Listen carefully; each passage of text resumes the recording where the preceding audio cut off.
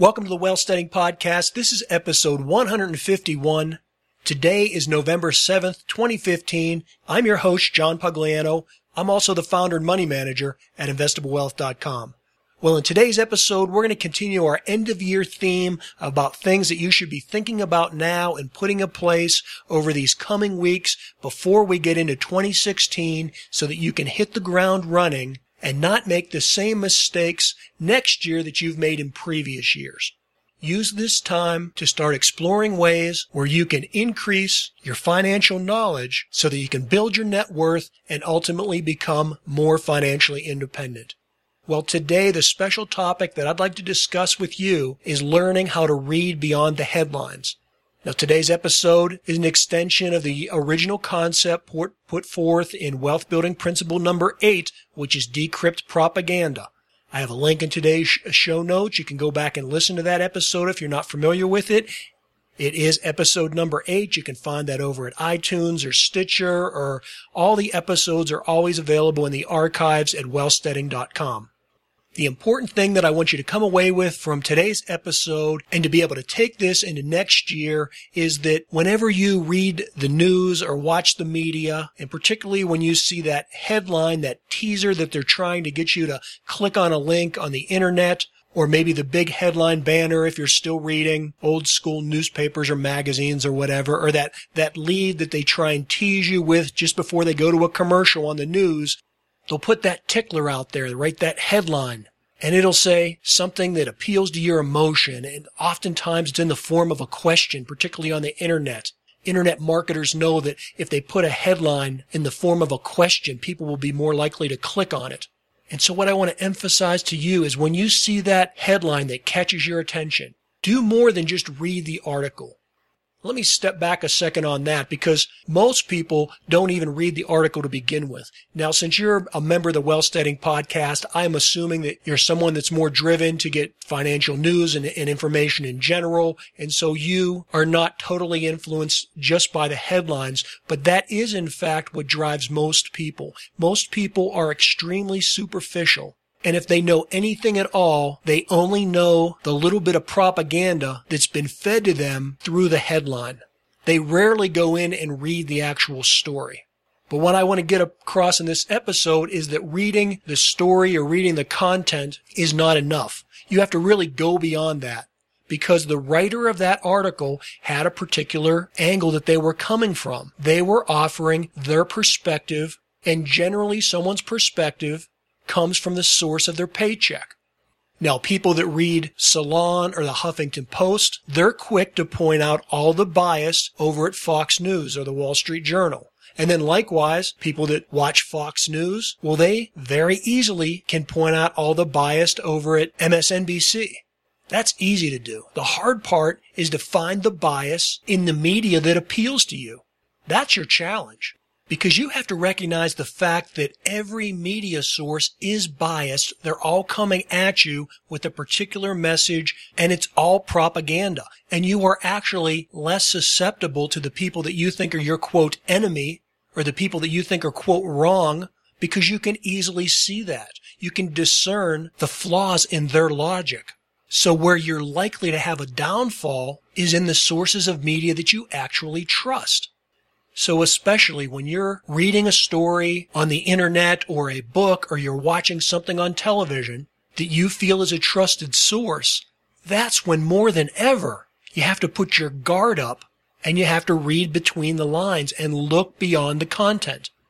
Let me digress here with a little bit of an analogy. And this is a bit of a stretch, but you'll get the point. You know, many people are very fearful of identity theft. And because they're worried about ID theft, you know, they jealously protect the things that they do on the internet, or the things that they do with their credit card or with their social security number, things like that. They want to protect that from getting out into the public because they're very fearful and very conscious of how thieves can steal your identity and then create you all kind of financial problems by messing up your credit rating or stealing money for you or a variety of things like that, right? We all know about identity theft. But do you know that most instances of identity theft occur from someone that knows you, and in most cases, someone in your very family? So if you're worried about somebody getting into your bank account or creating a fake credit card in your name, in many instances, it's not some hacker in Russia that's doing it. It's like your son or your daughter or your niece or your nephew. Okay, so the point I'm making in that analogy is don't put your guard down just because it's something that's friendly to you or convenient to you or something that you believe in. So when you're getting a story, and whether it's coming from Mother Earth News or from the Drudge Report, look at the headline. See what it's trying to convey to you. Definitely put your guard up if it's something that's hitting you from an emotional matter. But in any case, don't take that headline for face value. Dig down into the facts. When you read a headline and it tells you the unemployment rate is at 5% or that new non-farm payroll jobs were created in excess of 275,000 jobs this month or whatever, this quarter, in the old days you had to believe that. You had no other source of information. But now with the internet, you can drill down. You can go to the Federal Reserve's website and see what they're saying. You can look at the actual numbers. You can go to the Bureau of Labor and Statistics. You can go to countless academic and economic institutional websites that provide you with raw numbers on virtually everything. Whatever it is you want to drill down, if you have the determination and the aptitude, you can find that. And so when it comes to your money and your investments, when you read a headline and that headline is driving the stock market for that particular day, don't only ask yourself what was in that headline that's making the stock prices go up, because in general, that's usually what's moving the market. It isn't the facts. It's that short-term headline. You know, there are actually algorithms and programs that go out into social media and onto news websites, and they track headlines and they track people's reactions to it, and they put that all into an algorithm, and then they spit out a particular trade position, and that's part of what these high-frequency traders do. If there's a comment from the Federal Reserve on raising interest rates, well, these high-frequency traders will immediately go in and start to short gold, or vice versa. And it's not done on any type of logical basis like supply and demand or actual fundamentals. It's simply built for a high-frequency, very short-term trade to catch just a minor little uptick or downtick in the market. Well, you can't make money that way. You're not a high-frequency trader. You don't have a supercomputer that's fiber optically hooked up to the exchange. You have to make trades that make money over periods of weeks and months and years, not over fractions of a second. So you can't trade off the headlines. The headlines are beyond short term. They're like microseconds. If you'll go back about 5 weeks, the general consensus from the headlines were that the Federal Reserve was not going to be raising interest rates at any time in 2015 simply because we were running out of days left in this year. And so that meant that things probably had to be put off until March of 2016 to get a rate increase out of the Federal Reserve. Now, you'll know that in my blog and on this podcast, I've harped innumerable times that even if the Federal Reserve does raise rates, it's 0.25%. It's 25 basis points. It's completely insignificant from a fundamental standpoint. But Wall Street doesn't work on fundamentals. It works on fear and greed. And so when people were pretty confident that there wasn't going to be a rate increase this year, that the easy money would keep flowing, that the Federal Reserve would be very accommodative, and then you combine that in with the Bank of Japan and the European Central Bank and the People's Bank of China, and the market started to move up over the last 5 weeks. Well, what happened this week? There's been some more backpedaling from the Federal Reserve, and now the headlines will tell you that there's better than a 60% likelihood that the Federal Reserve could, and that is could, raise rates at their upcoming December meeting. That didn't totally throw the market into a tailspin, but the S&P has stopped advancing. It's back down below 2,100.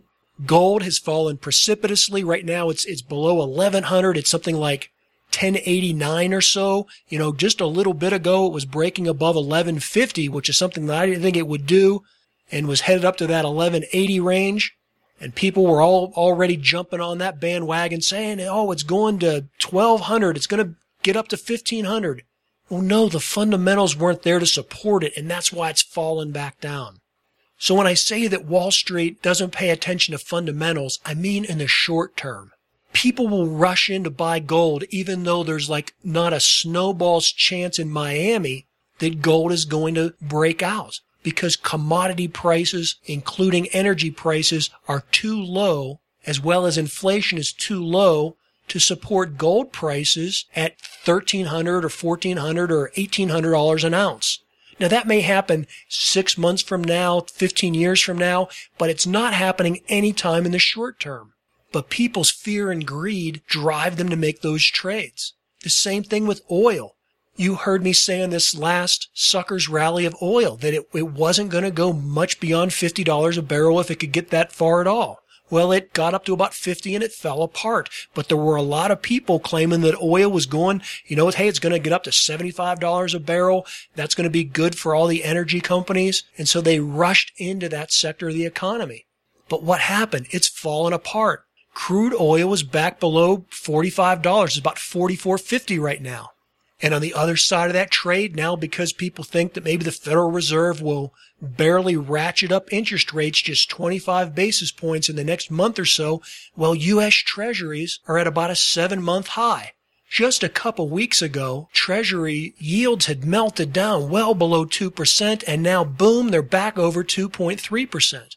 This is a very volatile and unstable market. And the reason that I'm choosing for the most part not to participate in it is because from day to day it's so arbitrary that if you bet on long-term interest rates, you can get severely whacked and knocked down. The same way with jumping into pharmaceuticals or biotechs and thinking, hey, I'm going to buy on the dip and get the recovery. Well, do you see what happened this week? They fell even lower. The strength in this current market continues to be in a handful of high-tech stocks. Companies like Google and Facebook and Amazon and now, Apple's trying to make a recovery, but look at the ones that have fallen from grace. Look at other sectors of the economy that should be doing well if you believe the fact that the unemployment rate is at 5% or less, and that job creation is expanding, and the housing market is expanding like they're telling you, and that everything is supposedly so strong in the U.S. economy, then why are transportation stocks doing so poorly? Why are restaurant stocks doing so poorly? Why is the retail sector doing so poorly? It's not because everybody's buying everything on Amazon. That's a smokescreen. That's where you have to dig down below that headline and look at the actual numbers. Now, I can't spoon feed you every little misrepresentation in the headlines. So in this episode, I'm just going to focus on one area. I'll use that as an example. And then you need to learn from yourself to track things down. Find the things that you're interested in or the things that you're invested in, and then pay close attention. Just don't look at the headlines, which is going to make your stock pop for a day or two. Look at the underlying facts, because over the longer run, and I'm talking longer run in terms of swing trading over the 3-month period, that's where the money's really going to be made. And the way you profit from that is by not getting tripped up and head faked out like the dumb money does. That's why we call them sucker rallies, because the suckers rush in when the fundamentals are weak. And when they bid the price up, that's when the smart money gets out. And they don't buy again until prices collapse and the fear sets in. That's when they make their investment. And they wait their 2 or 3 months and they turn around and sell it again when the suckers pour back into that sector. That's why you see these spikes in not only stocks, but across every broad sector of the economy. It always ebbs and flows. But the underlying trend and fundamentals will ultimately prevail, and they'll help you understand when to get in and when to get out. So let me give you a real live example that's occurring right now. Right now, the market is hovering just below 2,100 on the S&P 500. I personally don't believe that that's supported by the fundamentals nor the underlying trend. This market, since late September, has been talked up by the media and by Wall Street, and with help from the Federal Reserve, to placate the general public and let you believe that everything is fine and rosy when the entire global economy is slowing down. Now, one example of how they've done that in these past 3 weeks has been with the earnings announcements that have come out about third quarter corporate earnings. Now, what have the headlines told you almost day after day? Overall S&P 500 earnings beat expectations. One of the headlines that I just recently seen said that, it stated that virtually all the companies have reported third quarter earnings, and of that, 74% of companies that have reported have beat earnings expectations.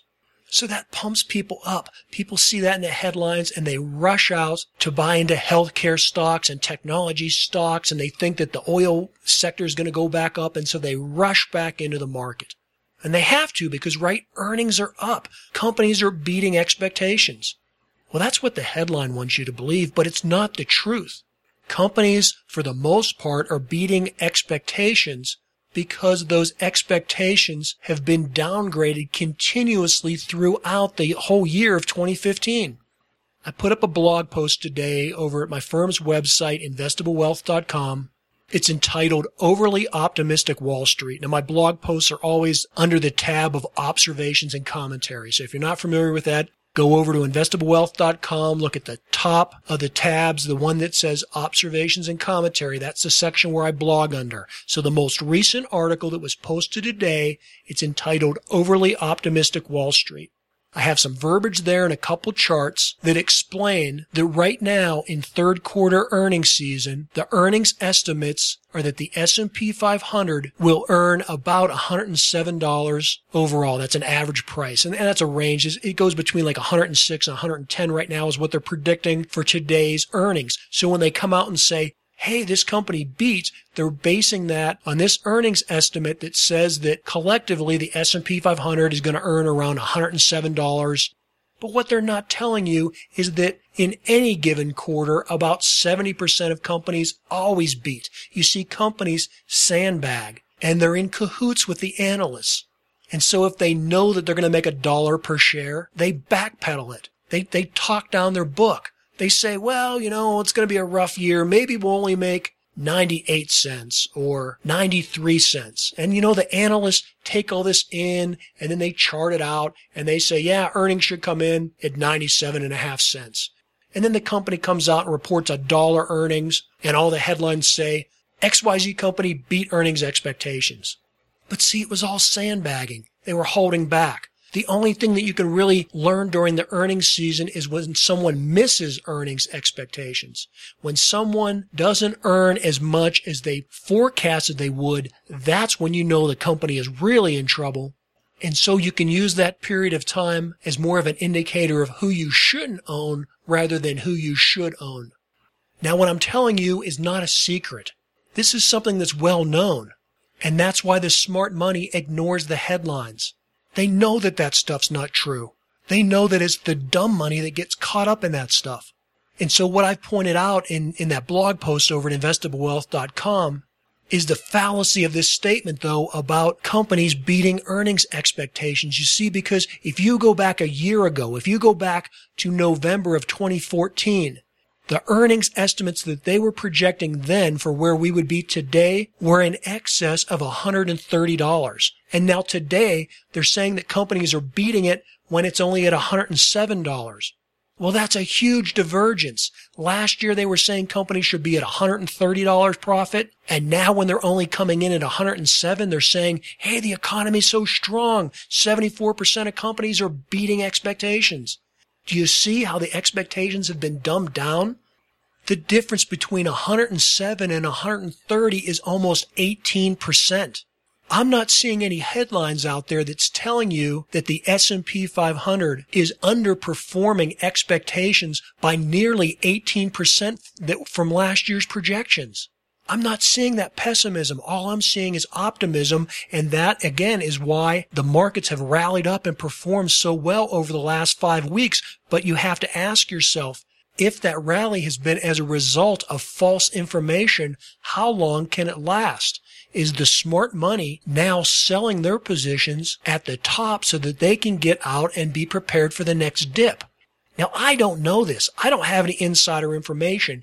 I'm just telling you that a year ago, people were telling you that we were in just a great economy and that the S&P 500 earnings were going to be in excess of $130. And now today, they're telling us how strong the economy is and how well these corporations are doing.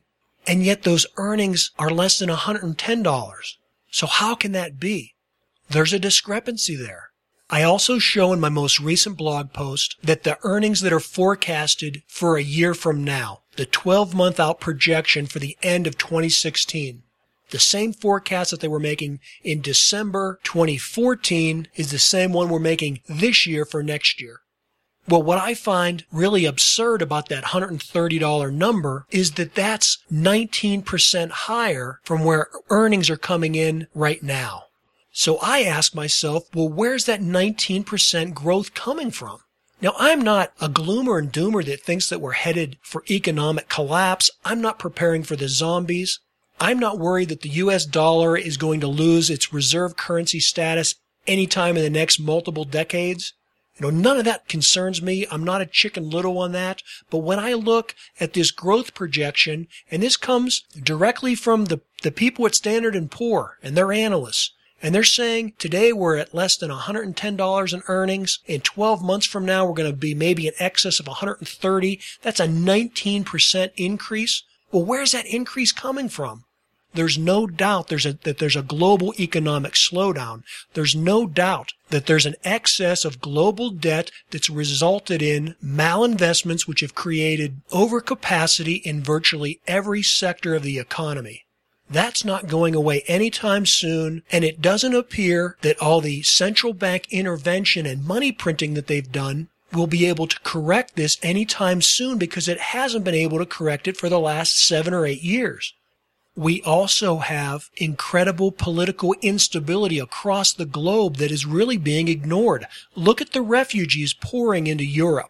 Do you think that that's going to be beneficial or deleterious to the economies of countries like Germany and Sweden that's being really literally flooded with refugees that are coming in with virtually no money, very low skills? How are those countries and those economies going to be able to absorb those people in a profitable fashion? I'm not saying that they won't absorb them. I'm just saying that those countries in Western Europe, you have to believe that their economies are going to take a GDP hit.